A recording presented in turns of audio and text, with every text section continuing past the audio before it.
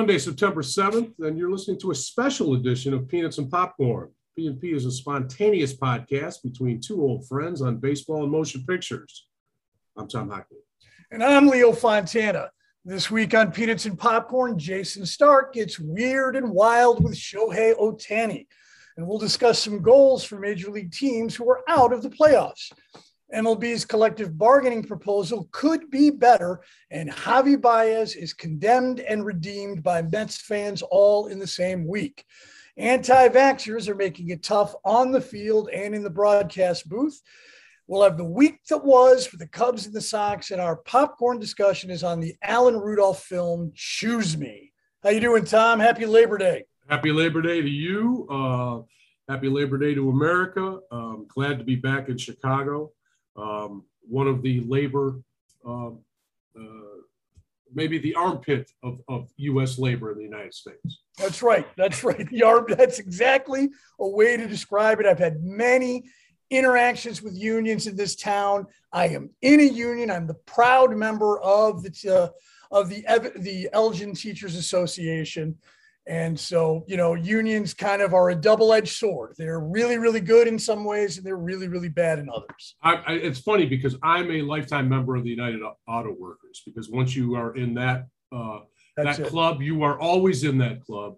And I fought him tooth and nail in my 1 year at General Motors, so you know. But anyways.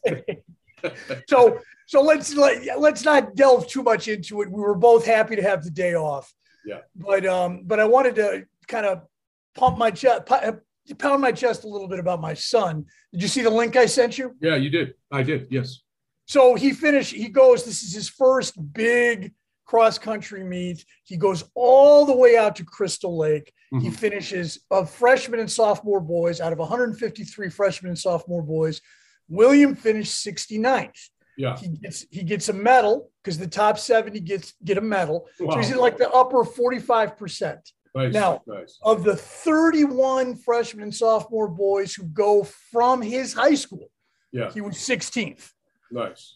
And finishing 5 seconds ahead of him was a kid named Cruz Bravo from Larkin High School, which is the school that kids from my middle school feed into. Cruz was a student at my middle school, although I didn't have him.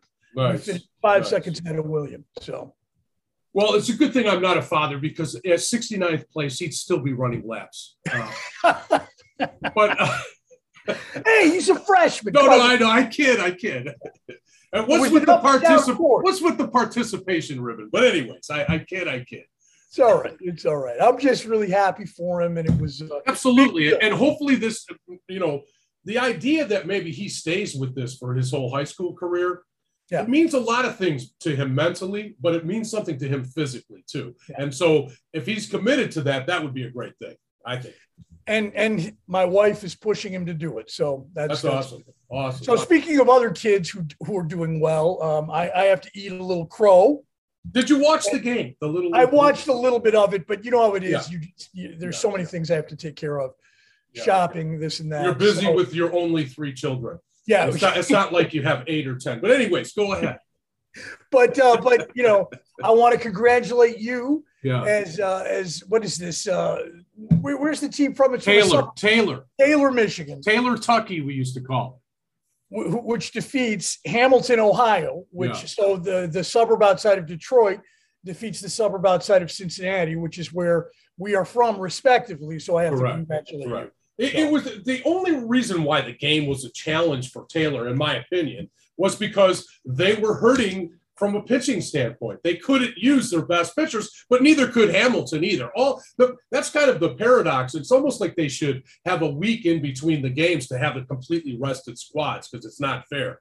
I think you should have your best players going against your best players. That wasn't the case for Hamilton or Taylor, because their pitchers were exhausted and they had to kind of do a Band-Aid solution. That being said, great game for Taylor. Kind of a one-off, because this is an American Little League World Series. This is not a true World Series with the teams from Asia, who are formidable, and I presume will be back next year. But the best part was, I think, Tuesday night at Tiger Stadium, when the entire team was faded by the Detroit Tigers, and the team had a group picture with Miguel Cabrera, and you could just tell in these little kids' eyes that this was a bonus of their recent success that they weren't anticipating, because they were like, whoa, it's really Miggy, you know.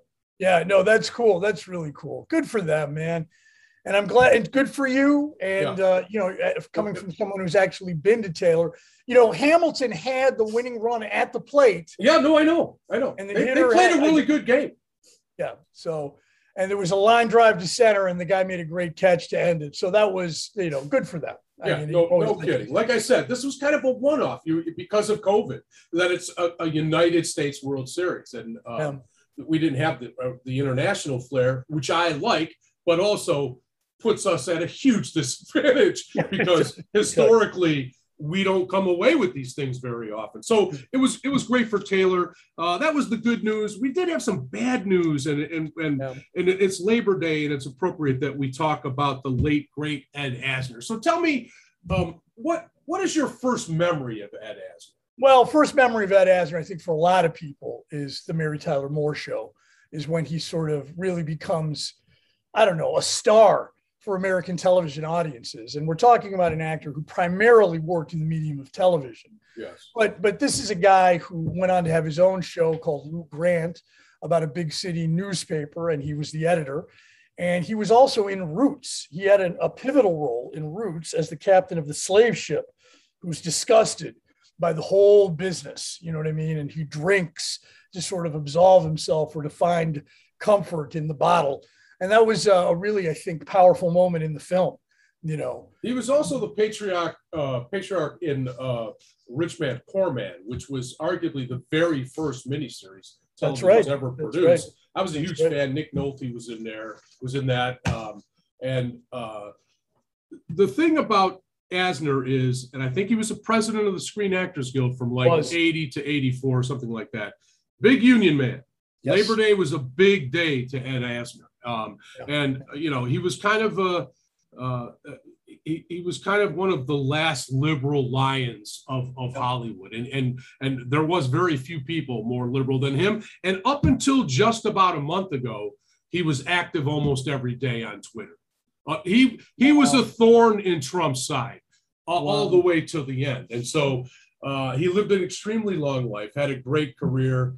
And I'll always remember him as Tommy Jordash's dad and Rich Man, Poor Man. For me, that's how I remember. That's your big, yeah. He was a tough old Eastern European guy. Well, he's the lovable, you know, in the Mary Tyler Moore Show, he's the lovable, you know, he's the hard-edged newsman who has a soft side. And it just made for some great comic moments, you know, all through that show. You know, he really held that show together. It's interesting that you bring that up because Asner's character in the Mary Tyler Moore Show, a comedy, evolved into the Lou Grant Show, which was a drama. Yeah. That's not happened very often in the history of television. Television's been around for 70 years now.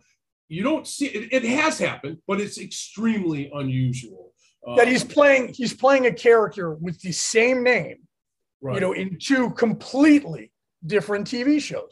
And part of it for me, as kind of somebody that went through Second City, he's a Second City god. If you've been going to Second City for anything, you'll see his picture in there. At least it used to be featured prominently when I was going to Second City.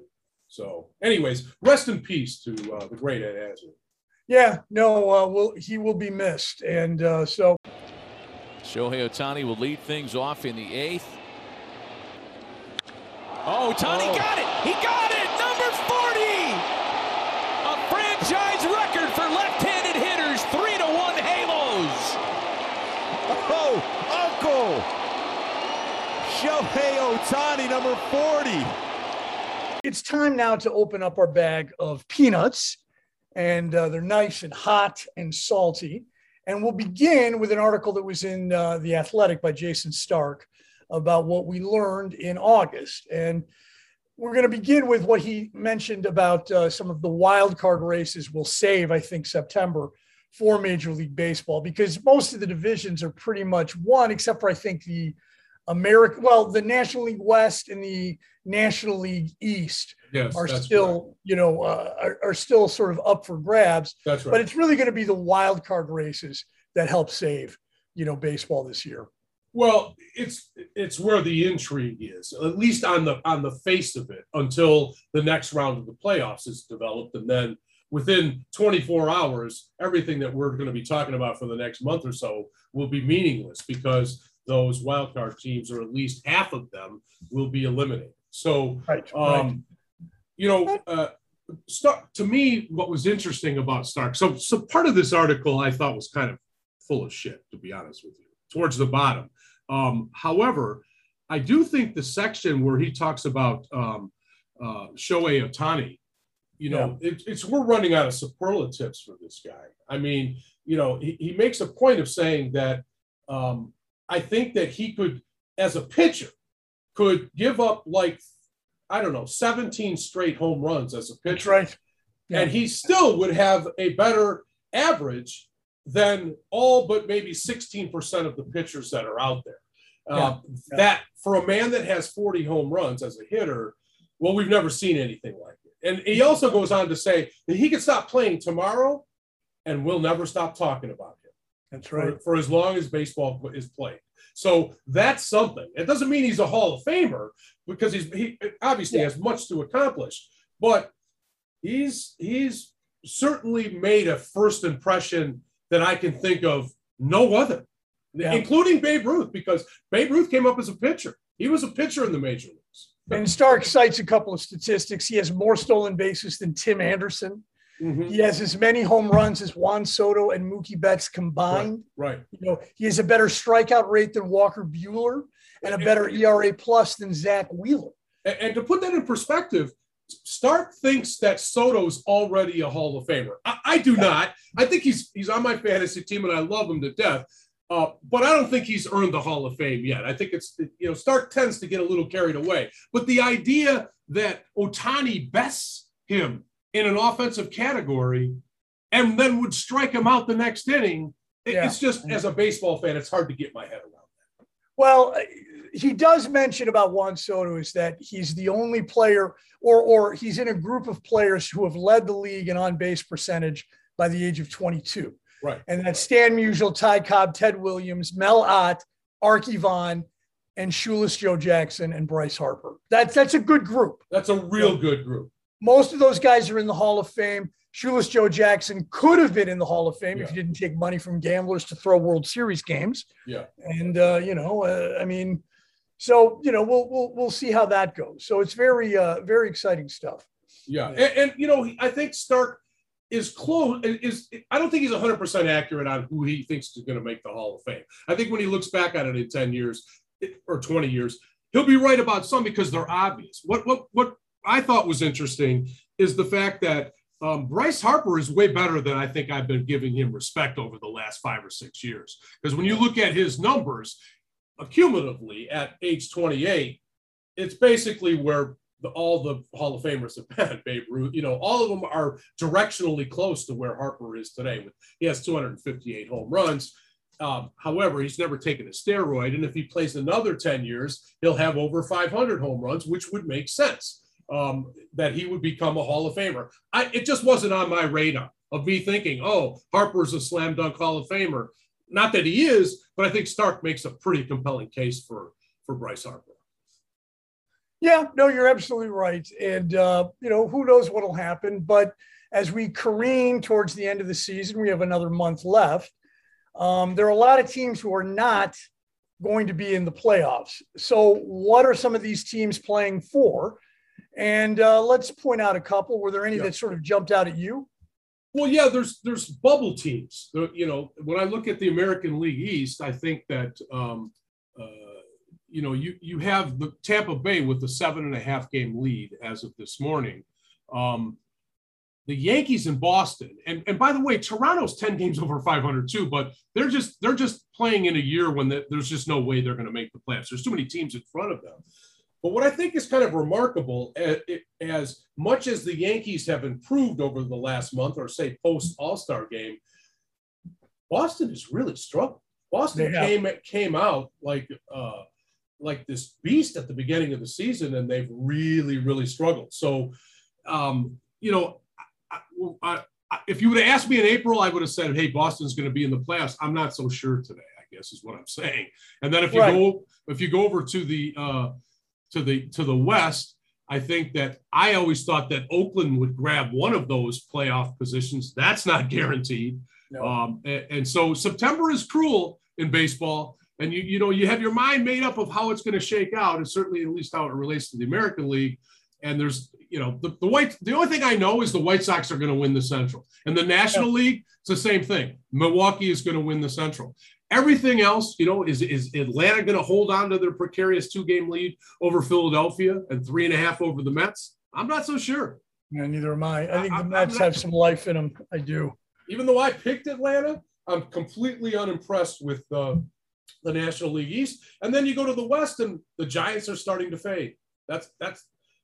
So it is happening. The Cinderella midnight has been struck for San Francisco, I think. I would really like to see the Giants deny the Los Angeles Dodgers their 9th straight American League West or National League West crown. That would be nice to see, but it doesn't look like it's going to happen. So, one last thing about Detroit, they said this article is what's the goal for every team for the remainder of the year? Yeah, what's Detroit's goal? Is to finish 400 or 4 games under 500 or better. And I think right now they're 6 or 7. And as everybody knows that follows baseball, they've had a very good second half, something to build on for 2022. I think that might be a stretch, though, the 4 games. I think they're going to end up probably being 8 games out. Well, that they're better than they expected, and they're sort of like a lot of these teams that are just kind of in the middle. By the way, the Reds, they're doing a free fall too. I don't know if I've been watching, believe me. So So I mean, I'd like, as much as I'd like to see the Reds make the playoffs. Me too. I just don't think it'll happen. And I'm kind of pulling for the Brewers because they're the no-name team. They're the team that gets no respect. Right. And I think they're as good as anybody. Yeah. You're right. They don't get the respect that they should. So, but, it's a small market. They drink a lot of beer. I mean, who knows? So, what I mean? So now you sent me an article from Deadspin.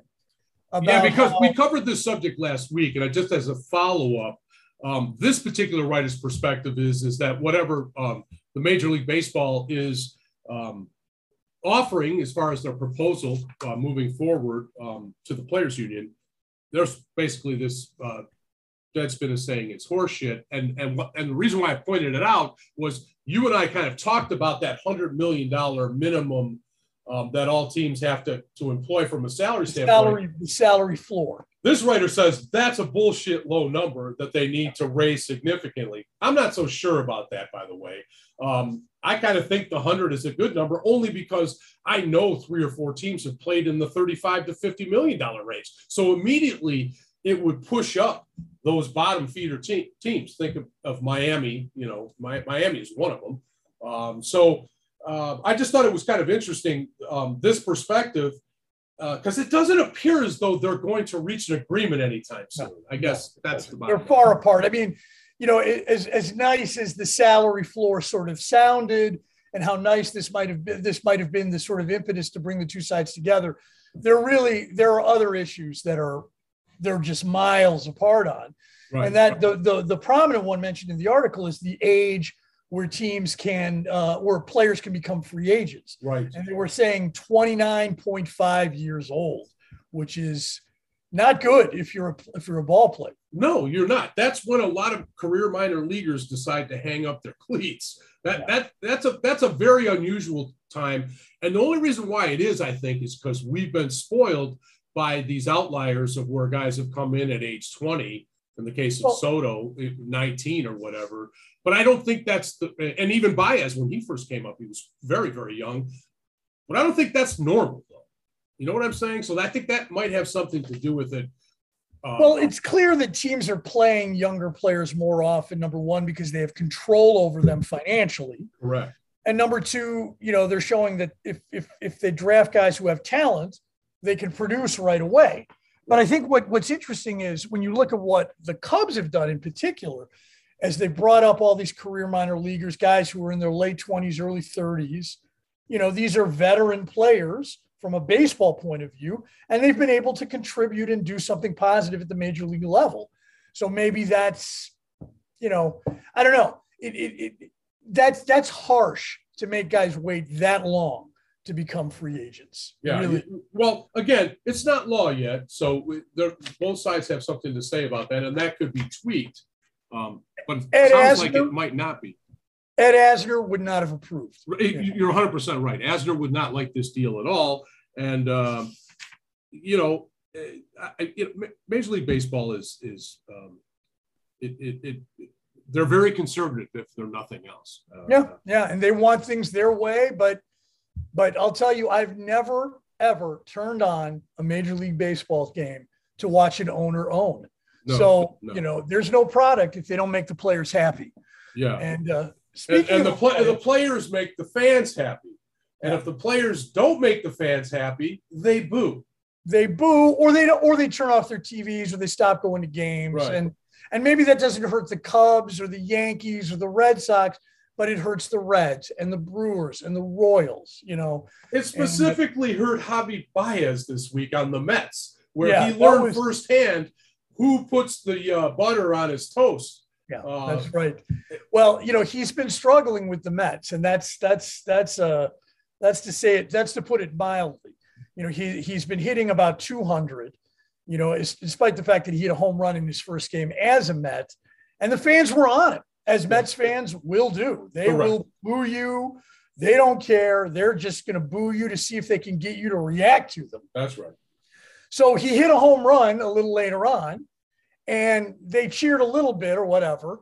And so as he comes to home plate, he does this, the thumbs down, kind of to imply, hey, Mets fans, you need to cheer me a little bit better. And of course, the whole, Mets nation goes crazy. That's right. They're furious at him. They boo him even more.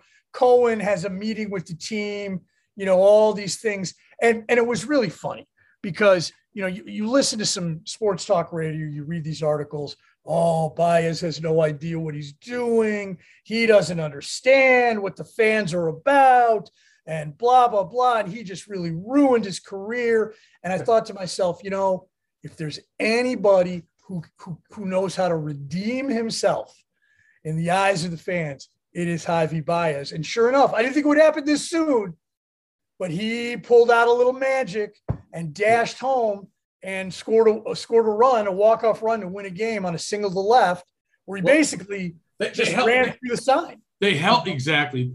Typical Javi Baez. I don't know whether that's smart or not, but the fact is that they held him out of that game. He didn't start in that game, and because the uproar was tremendous. So when he was announced as a pinch hitter in the 8th inning, they booed the living shit out of him. Then he got hit by a pitch, and they cheered the living shit out of him.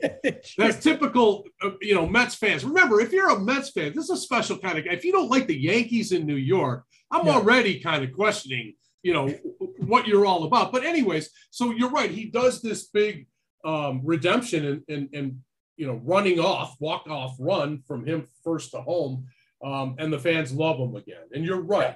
That was that. But when people say Javi was naive, I would say, wait a minute now. Javi was not naive. He played in a big daddy market in Chicago. However, our fans never rode him, and we could have ridden him because, quite honestly, his hitting was below acceptability. And we talked about it many times. He's not a very patient guy. However, he's so spectacular defensively that it made up for it. And you just love him because he loves baseball more than you do. There's not many people that you and I can meet to go, hey, they actually love baseball more than you and I. He's one of those guys. He's really an interesting player. And, he just does things on the base paths that no one even considers. And he just takes risks and he comes up double sixes.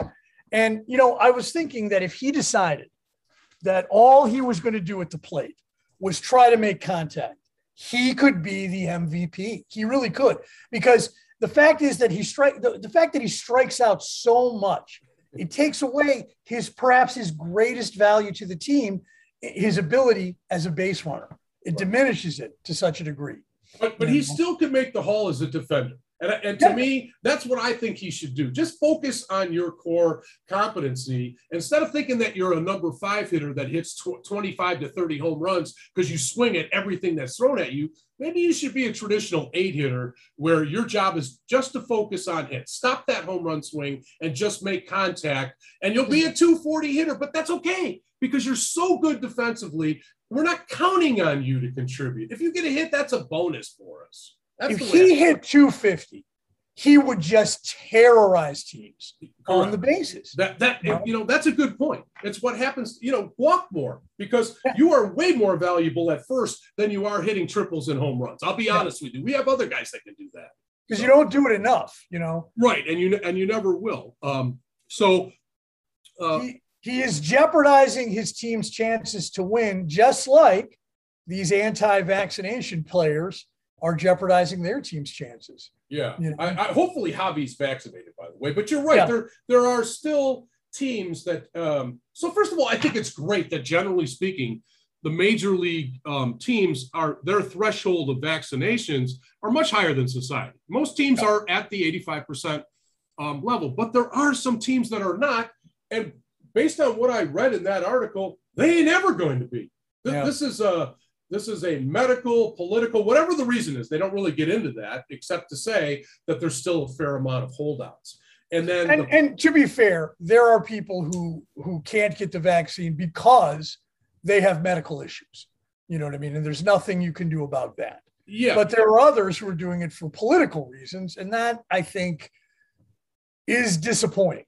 And then there are people that are vaccinated that are getting infected. So you're putting both of those competing energies kind of in the same place. And we're not really making any progress on the COVID front because of that. Because quite honestly, the Yankees infections over the last couple of months, not Rizzo's, because Rizzo was not vaccinated, but some of the Yankees' most recent ones are people that are vaccinated and still got COVID. So it's not just the unvaccinated getting COVID, it's the people that are vaccinated getting COVID with not many symptoms attached to it. So it's just a gigantic cluster.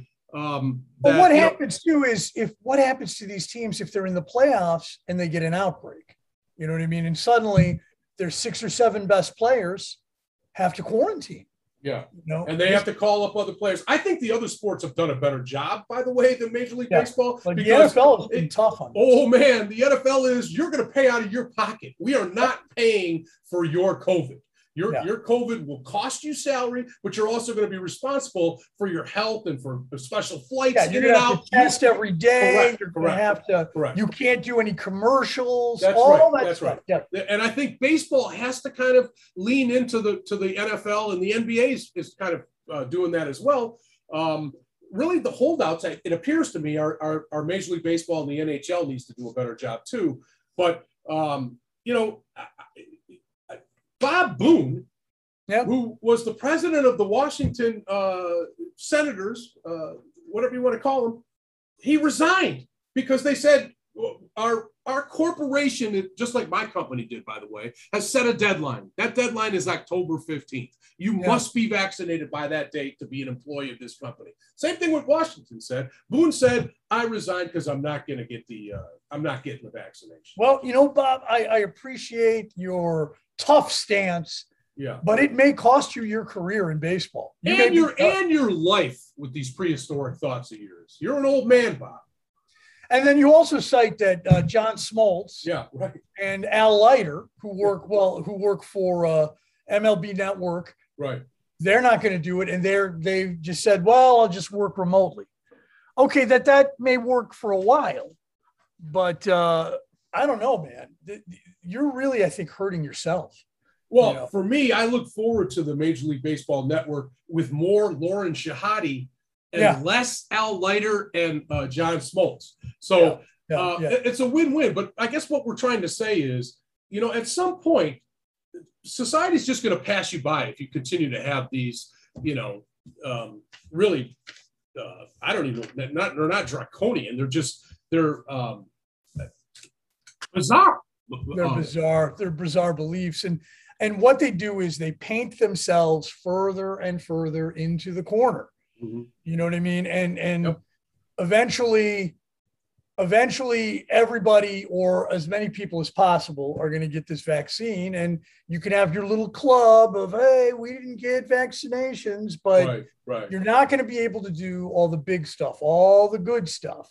And it's a shame. It really is, So Brian Ruby, no relation to Jack Ruby, is the first active professional baseball player to come out as gay while he was playing. The NFL had a player last year.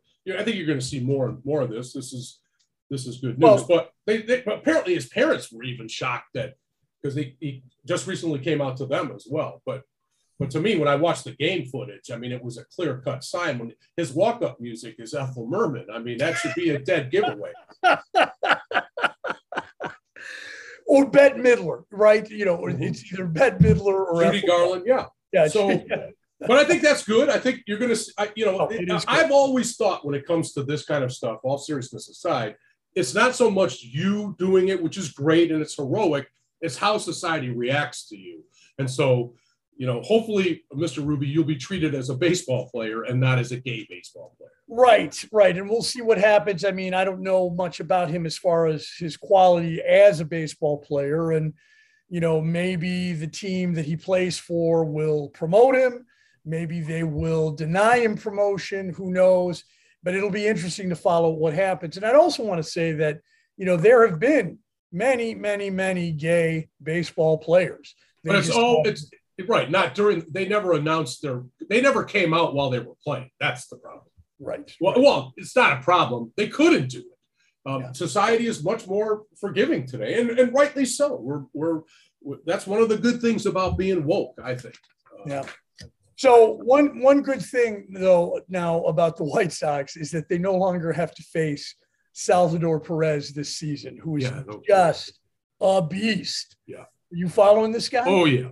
Believe you me, I had a chance to draft him in my baseball league, and I'm kicking myself because I've struggled at catcher all season long. And let's face it. I mean, he has a chance to not only become the all-time Kansas City Royal home run hitter, but he's got 40 home runs this year. And he also has the chance to play like 155 games, 160 games, which is unheard of. Now, a lot of it is at DH, but still, the catching position is so difficult, so hard on your body. And by the way, he's been often injured in his career. And so this is the first year where, in a few, that he's been able to play pretty much the whole season. He's a beast, and there ain't really much. As far as the whole package of how you handle a pitching staff and hitting, he's maybe the best catcher in the Major League Baseball. He really is. He's better than Wilson Contreras, who I have a great deal of admiration for. Who comes close to him? I don't think there's anybody. He's as good as it gets. Certainly better than Yasmani Grandal, who hits home runs but can't catch. Grandal is one of the worst defensive catchers I've ever seen. In fact, he's really a DH first baseman. He should stop catching. That's what I think. That's how little I think of him. But Perez, I think a lot of that guy. I mean, I think he's really the glue that holds the Royals together. They've been really bad since they won the World Series, but it's nothing to do with him. So, did you see what Adrian Hauser did for the Brewers? Yeah. Well, it's actually 2014, not 2017. 2014. So he throws the first complete game shutout for the Brewers since 2014. Yeah, that's right. That's crazy. 7 years ago. I mean, wow. Well, Craig Counsell's being interviewed in the article, and he basically said, a lot of that's on me. I'm the one that it's pulling guys. Yeah. That's right. But still, I mean, it's really amazing. I'm glad for him. I'm glad for the Brewers. Now, he threw 100 pitches. Is that a Maddox, or does it just fall short? If it's 100 pitches, that is a Maddox. It's 100 or less. 100 or less. 100 or less. Well, that's what he did. I think he threw 100 pitches. Oh, wait a minute. No. You're right. It would be 99 or less. 99 so, no, less. It's not a Maddox. It's not quite a Maddox, I guess. We'll need some official confirmation on that. But he is, that's good. I mean, that's all the Brewers need is just another great starting pitcher, Hey, the Brewers kind of came out of nowhere this year, and they're a team that I think you have to pay attention to going into the playoffs because they're a team that could get hot and surprise people. That's what I think. So now, did you see in Cincinnati, Nick Castellanos? He gets 6. He drives in 6 for the Reds. I forget who they were playing against, but he got his bat checked for it. Yeah. He drove in sixth before the second inning. Yeah. That's like he is just. That's the one Cub departure, including Baez and Rizzo and all, that I missed. I just wish we never would have got rid of him, because he's the hits that keep on coming, and he can do it routinely. And he's a great clubhouse guy, which that article kind of talks about. If you remember, the first week of the season, he was the guy flexing his muscles standing over home plate. And again, against the Cardinals, who the Reds seem to have the Cardinals number. But the Reds are slipping, and I'm a little bit concerned about the Reds, only for this fact, and we've talked about it. They've not only let quality pitchers leave the Reds, but they haven't really done much to go out and get free agents. If I'm a fan of the Reds, and I know you know many of these people personally, they're not stupid. They're some of the most knowledgeable baseball fans, east of St. Louis, really. So you're not pulling the wool over the Cincinnati Reds fans. They're still in contention for a wild card. And if you give Reds fans something to cheer for, they will come to the ballpark. But, if you're not going to contend, if you're not going to compete, if you decide, and that may be the case, I mean, it's such a small market, it's hard to really get free agents interested to come to Cincinnati. You know what I mean? Yeah. There's some problems that this team ultimately has. So, I don't know. But it just seems like they do the same thing year in and year out. And it would be nice, if I was a fan, to see you guys, break character, do something different. Why don't you try this year? Here's a thought. When it comes to the deadlines, why don't you get active in it? I just think the Reds owe their fans a little bit more, because the Reds players have been doing well the last couple of years. They just need a little bit of help, I guess is what I'm saying. Yeah. So now, did you see in this minor league baseball game, there was a brawl that took place in the middle of a home run trot? Yeah. And we're talking, of course, of the rivalry of the Reno Aces and the Tacoma Rainers. Who are major league or minor league affiliates, I think, of the Diamondbacks. Yeah, not sure, but the Aces were kicking their butts, and this one hitter on the Acers hit a home run. Henry Ramos. And as he's rounding second, he kind of gives the second baseman, I think, the business as he's rounding second, and the second baseman basically starts running behind him, and next thing you know, there's a big fight on the field. I have to say, I've seen a lot of stuff on the baseball. I saw a guy in the major leagues get thrown out in his home run trot last year. That was a first. Oh, yeah? Yeah, what's his name? Third baseman for Donald. Was it Donaldson? Donaldson. It was Donaldson. Yeah, it was Donaldson. Donaldson got thrown out in a home run trot. I've never seen that before. But this is the first, an actual brawl in a home run trot. It looked like the coming of the apocalypse. It's just like, what are you guys doing out there? So why did the Nationals release Starlin Castro? Well, they didn't say what the reason is, but they wrapped up their investigation into his sexual assault. Exactly. His domestic assault case against his wife, I believe. And the reason why I put that on there was, will he, he's 31 now. It seems to me that Starlin Castro should be 40 years old. When I think of him, it's so long ago as a Cub. That he was with the Cubs. But he was a young baby when he was with the Cubs. We traded him when he was relatively young. And so I think it might be the end of the road for him, just like it was for our second baseman that we got rid of too for the same thing. Russell. Yeah, Russell. Addison Russell. Russell. So my question to you, does Castro get another major league job? That's a great question. I think maybe in a market like Miami, he could, something like that. We were talking about a guy who they said had a real chance to get 3,000 hits. Yeah, that's right. He had so many hits. I think he's more than halfway there. Yeah. And that he had a chance because he got started so young, and he was always a contact hitter. He always had a lot of hits.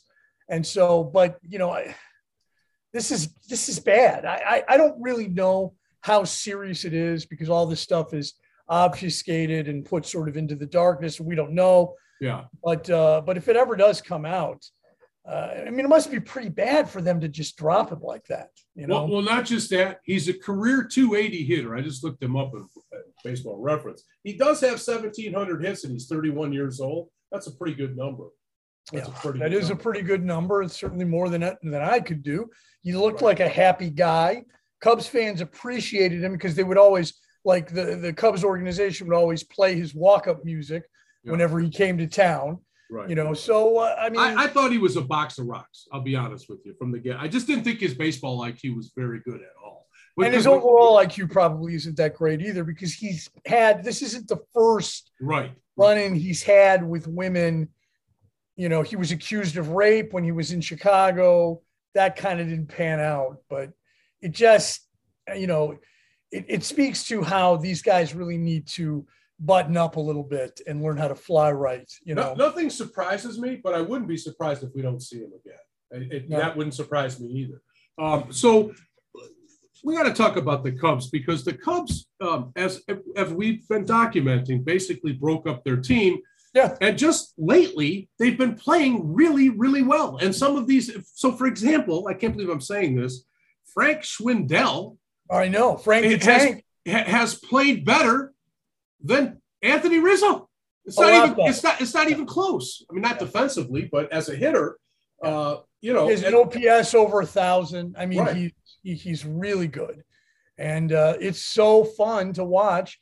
And it just, I think also, like, if you've been anywhere close to Wrigley Field this last week, you know, Cubs fans are drinking beer and they're having fun. It's a 6-game winning streak. Right. Too bad there's not another trade deadline. You know what I mean? They could trade these guys. You know, exactly.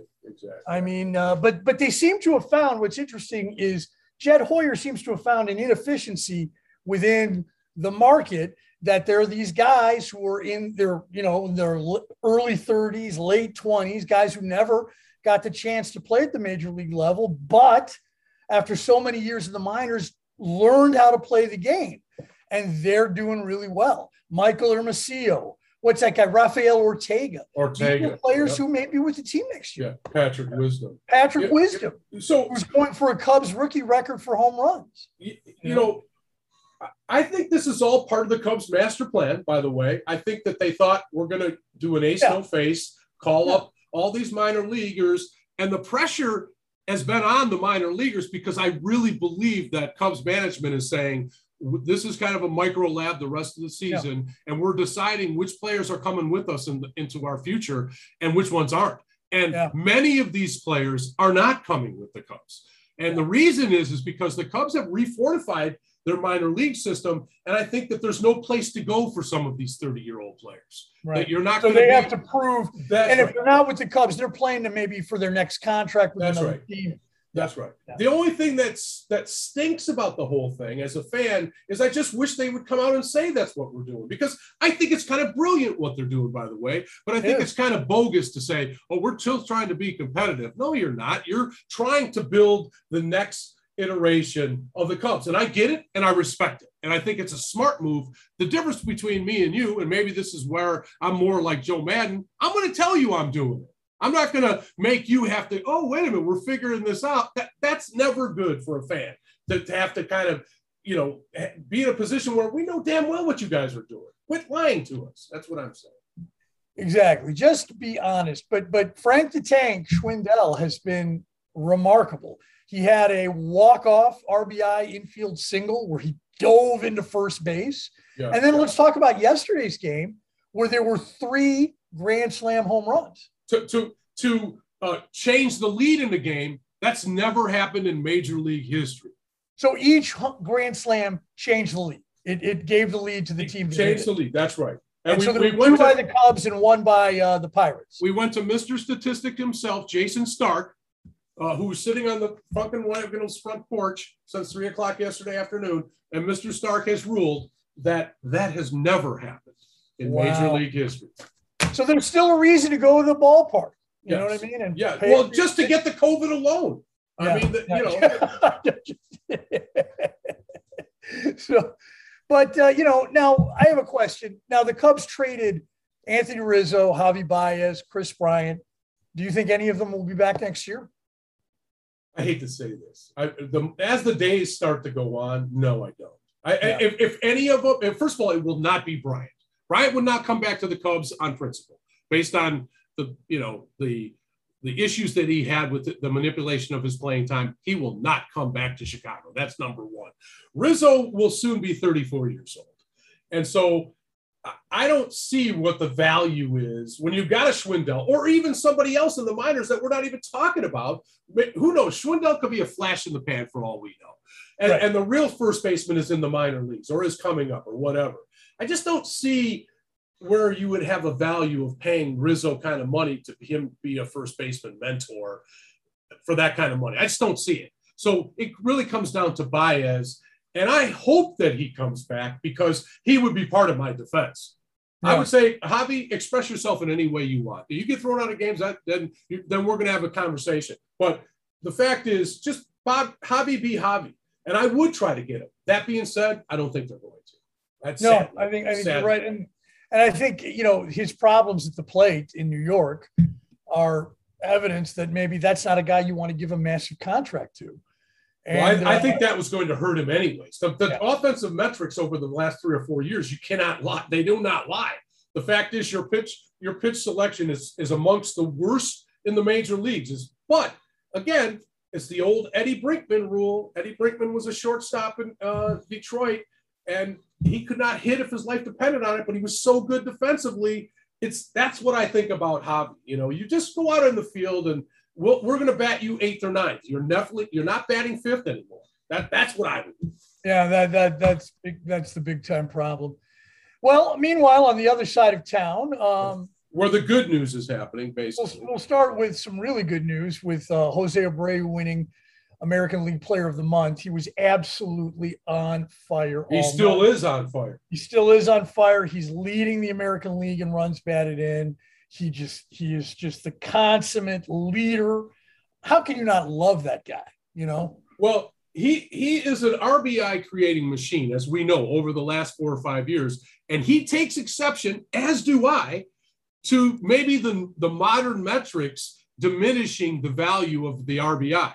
And to me, I love the win above replacement as much as the next guy. And I think it's the final arbiter of a player's value. However, the RBI is one of the most important statistics that a hitter can contribute to the game of baseball. And so I'm 100% with him that it's right. What he's doing as the captain of the White Sox from an RBI standpoint is incredible because he's got some great table setters. He really does. And I love watching this team.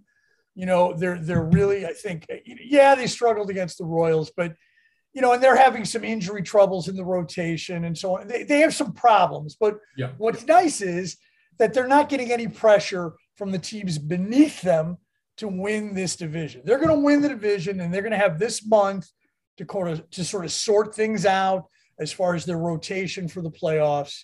And they have time to get guys healthy. I think this is a good time for the White Sox to just kind of rest. That's right. Refit. And, and as long as they have guys like Anderson and Robert, who's also kicking ass, right. And, and Abreu, they have a chance this year. So. Well, with experience, and of course, I'm talking about the 2,000-year-old man, the manager of the White Sox. Yes. He learned that Sparky's knee, and I know that Sparky what he would be doing is exactly what you just said: resting the players, manipulating the rotation so that it's set up properly at the end of September, but also bringing up your September call-ups to kind of rest these guys for the last run without upsetting the chemistry of the team. So there's a fine balance that La Russa has to do, but he knows what he's doing here. This is where La Russa's experience comes in big time. Well, and then you look at a player or a pitcher like Dallas Keuchel, who, is having trouble getting out of the second inning of ball games. Yeah. Let's be frank. And I don't think he is going to be a part of their playoff rotation. So this month will help you really make those decisions, Lance Lynn is struggling, so he went on the IL. There's still maybe a chance for Keuchel. The only reason why I agree, if it ended today, he wouldn't be on the playoff roster. But a lot can happen in a month. That's all I'll say. Right, a lot can happen in a month, and at least what Keuchel has is hard-won playoff experience. Big time. Big time. But the thing about Lynn, which is kind of disappointing, is that his stint on the IL is probably costing him a shot at the Cy Young. Yes. I think there's no question about it that he will not win the Cy Young. Sadly, he's had a tremendous year. However, I think we both said at the beginning of the year, when I first saw Lance Lynn, I hadn't thought about him in a long time. And I'm like, oh, it looks like Lance Lynn ate Lance Lynn. I mean, he was twice as big as and I just wonder if this extra weight is playing a role in his fragility. Well, he's had a good year, and this is a guy who pitched well for La Russa when they were both with the Cardinals. You know what I mean? And Lynn, I think, he's that kind of tough-minded pitcher that La Russa sort of admires. And hopefully the problems he's having are not serious, really, that what he needs is just maybe a few starts off to sort of get back in line. So I'm not worried about Lynn, but then again, who's the Sox have to have Lynn to go far in the playoffs. Let's just throw that out there. There's no if Giolito has been kind of a disappointment. He's been ordinary. Yeah, he's been ordinary. And Rodon, Cease has really lately been their best pitcher. Rodon has been injured. He's never really pitched this many innings before. Right. So Rodon needs rest. Lynn needs rest. Giolito is iffy. Cease has been their best pitcher. He really has.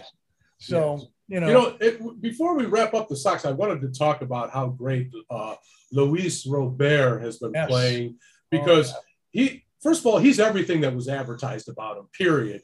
But the second thing is, as I kind of delve into this article from the Sun-Times, Robert is not 100%. He's playing hurt in a big time way, which we thought the injury that he had would be season ending. It hasn't been. He's one tough hombre, and even La Russa was marveling at how he runs out fly balls, and how balls in the gap, which people think are doubles and triples, end up being in his glove. I mean, he's that good. He just runs him down. He's so graceful out there. Correct. But he's in a lot of pain, I guess is what I'm trying to say. Yeah. That's the influence of the guy standing at first base. Jose Abreu, who's tougher than all of them put together. Correct. And there's no way that a young player like Robert is going to let a guy like Abreu down. Because when Robert was like 7, he was watching Abreu play for the Industriales in Cuba, and he was his hero then. Yeah, this is a big deal. It is a big deal. They've got great chemistry. I don't know whether they're winning because of La Russa or in spite of it. It doesn't matter, because they are winning, and they're a pretty tough unit. And the one thing I've noticed about them all year long is their resilience. It doesn't matter what they're faced with on a given day, they're going to go out there and try to win. They don't always do it, but they bounce back from tough losses. You're right. If there's a weakness on the team, it appears as though they still haven't figured out how to use Kimbrel.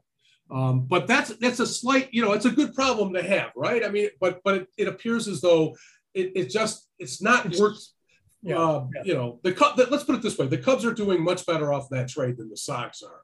But the Sox, it's still too early. It's still too early. But the fact is, watch out for the Sox. I think they're going to cause trouble. If not this year, certainly by next year. All right. Well, that ends the Peanuts discussion. Sit back and enjoy this evening. So if you choose me, then you're my choice tonight. Tonight. You're my choice tonight. You really got me. Quickly move into the popcorn, and we'll open up the bag. And I chose the movie this week. I chose a movie called Choose Me from the 1980s, directed by Alan Rudolph, starring Leslie Ann Warren, Keith Carradine, Ray Don Chong, and the beautiful and sexy Geneviève Bujold. And it's a movie about love and sex and mistaken identity and misunderstandings. The misunderstandings are too difficult to explain, I think, in a conversation here. But suffice to say that if you do see the movie, you never feel that it's too complicated for you. You know what I mean? You always understand as the viewer what's happening and what the misunderstanding is. And some of them are really kind of enjoyable. And it's a very sexy movie. Leslie Ann Warren is a bombshell. Geneviève Bujold, her voice is like liquid sex. I mean, it's a tremendous movie. And Keith Carradine is a dangerous guy with a past, or a man, you know, a good-looking guy with a dangerous past. Yeah. So I'm curious what you thought of this. Yeah, this is a very interesting film for me. I remember when this film came out, I was in the video business, and it rented very well with women. Women loved this film, as I recall. I never could get through it back in the day. I remember popping it into an old VHS machine, and probably 15 minutes into it, I turned it off. And I noticed when I watched it last night that the early dialogue in the film is almost borderline ridiculous at certain points. However, the film gets a lot better as it goes on. But at the very beginning, it's just some of the dialogue was just like, you know, it's almost, it was like a cartoon. And also it was stagey. Like some of the scenes outside, it was like, this would look really good on Broadway. It's almost like, I don't know, Rudolph dancing in the street. Right, you know I don't know Rudolph's background, but it could very well be that he has a theater background, because it looked like that. I have a major issue with Keith Carradine. Why? I don't like him. He didn't scare me at all. I kind of thought I just thought he was a guy that I don't know. I just had a problem. Everybody else I love. I thought Leslie Ann Warren? Who has said, if you ask her now, she's in her 70s, what's her favorite movie? It's Choose Me. And Get out of here. She's done a ton of work. This is her favorite work, and you could see why. She never looked better. To me, she was the star of the film. She's a former prostitute who owns a bar. Right. She lit up every scene that she was in. Yeah. And so there was a lot to like. Ultimately, I gave this film 3 stars. It comes up short of what Ebert liked it better. He gave it 3.5 stars. But for me, there was just, at the beginning, there was just points where I was almost laughing at the dialogue. And I'm like, you can't be, taking that. This can't be real. Right. But it's interesting. It's about a woman. And also, by the way, it's not cool to take photos of a sleeping nude chick. No. That was kind of a grown scene where I was like, you know what? The woke world today, you would never have shot a film. Well, she does wake up and kind of gets into it. Yeah, she does. But that's not we're talking about Keith Carradine is in a scene with Radon Chong after they sleep together. Right. He starts taking pictures of her, and then she starts getting into the fetish of it all. That's right. That's right. But what it's about really at its center is Geneviève Bujold is a radio talk show host called Dr. Love, who gives people advice on their sexual relationships. And her producer is totally in love with her, and which I thought was interesting. And but he makes some inappropriate comments. Yes, he does. He says, I know what she wants, and I'd like to give it to her. Exactly. And he finally gets a chance at the end of the movie. But what's interesting is that the people that she is advising on the air are the people that she's interacting with outside of her job. She which is always a mistake, by the way, if you're a professional. I don't think it's intentional. That's the thing. The actors. Well, wait a minute. She takes a call at the beginning from Eve, who runs a bar, Eve's Lounge, and next thing you know, she's at the lounge. I was like, hey, you know what? This is slightly odd. The lounge, taking up Eve's ad for a roommate. Yeah. You know what I mean? And then they all end up sleeping with the same guy, Keith Carradine. Right. And other guys, what it learned to me was this is basically about a bar of lonely people that are kind of desperate in one way or another to find love, as we all are. And it just, to me, that's what Choose Me is. That's at its base it's about a bunch of people that want love. It's an age-old thing. You said that they want love, but they need sex. Yes. Which is also kind of a part of it too. One other beef, at certain times in the dream sequences, they would be playing these chimes, these wooden chimes, and I'm like, you stole this from Body Heat. We just saw this. Well, I'm telling you, man, it's like that whole sound. I'm like, where have I heard this before? Well, we just heard it 3 weeks ago.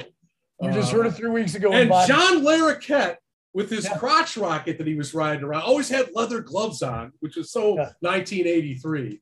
Yeah, and a members only jacket. Yeah, exactly.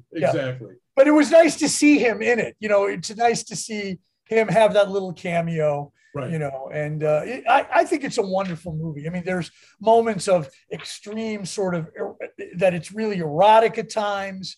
It's beautiful at times. It's violent at times. It's weird and quirky. So I think that if this is a movie, you know, if you want to reach back into the archives and check it out, Choose Me by Alan Rudolph. Yeah, and I just want to say one last thing. It reminded me of Cody's, our days at Cody's. I could sympathize with those people that, you know, would hang out at the same neighborhood joint every single night. So I like the film, and it's a very unusual thing that within the early part of that film, I could have bailed, and I'm so glad I stayed because I think it got really better as it went on. Well, and also I think the true star of the movie, even though like the movie, I think is about Leslie Ann Warren to a certain degree, Genevieve Bujold is just tremendous. Just this great French actress at the height of her powers, the height of her beauty. You know, Roger Ebert, if you see, like I read his review and then I watched the show he did with Siskel and Ebert, where he reviewed this movie. He was freaking in love with her. He was in love with her. See, she didn't do it for me on that level, but Leslie Ann Warren did. So, you know, everybody's got their own Ginger and Mariana, I suppose. But ultimately, I give it 3 stars, and I would recommend the film. Yeah, I would too. So have you chosen a movie for next week? Absolutely. We are going to go watch a film by French director Francois Truffaut. We haven't done one of the Truffaut films yet. This one is called Les 400 Coups, or more commonly known as The 400 Blows, from 1959. Wow. Okay. Is Catherine Deneuve in this one? No, she is not. I take it you haven't seen this film. I have not seen this one. So, all right. So until next week, we are the 2 Ps in the podcast. I'll bang the drum slowly and play the fife lowly. Play the Dead March as they carry me along. Put bunches of roses all over my coffin. Roses to deaden the clouds as they fall.